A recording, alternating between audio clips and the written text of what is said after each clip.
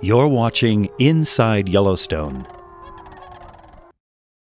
Looking across a snow-covered landscape can be both pleasing and overwhelming. Your perspective may depend on whether you're about to go skiing or shovel out a buried car, but there's no denying that individual snowflakes are as beautiful as they are complex.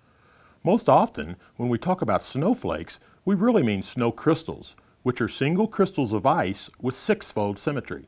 A snowflake can also mean a combination of multiple snow crystals. It is true that no two are alike, but they do have things in common with each other.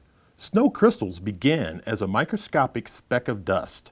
Scientists call these small particles condensation nuclei. They supply the surface that a water droplet needs to initially freeze to ice. Once a droplet freezes, it continues growing into a snow crystal as water vapor condenses on its surface. We know that a glass of water will freeze at 32 degrees Fahrenheit, but dispersed fine droplets can remain liquid in air as cold as -40 degrees Fahrenheit. These supercooled droplets promote the growth of ice crystals.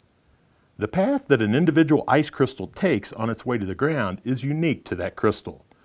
The conditions along that path determine the shape and complexity we see when a snowflake lands on our coat sleeve.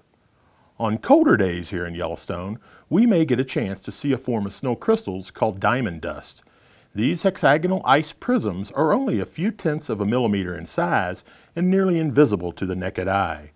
These small crystals sparkle in the sunlight as if the air is twinkling. Cirrus clouds are made of diamond dust. The largest ice crystals are called stellar dendrites. They begin as small hexagonal ice prisms with branches that grow simultaneously from the six corners. The side branches are triggered by changes in temperature and humidity.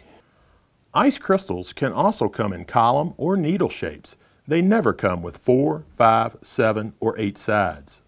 While talking about snowflakes, Thoreau said, "How full of the creative genius is the air in which these are generated. I should hardly admire more if real stars fell and lodged on my coat."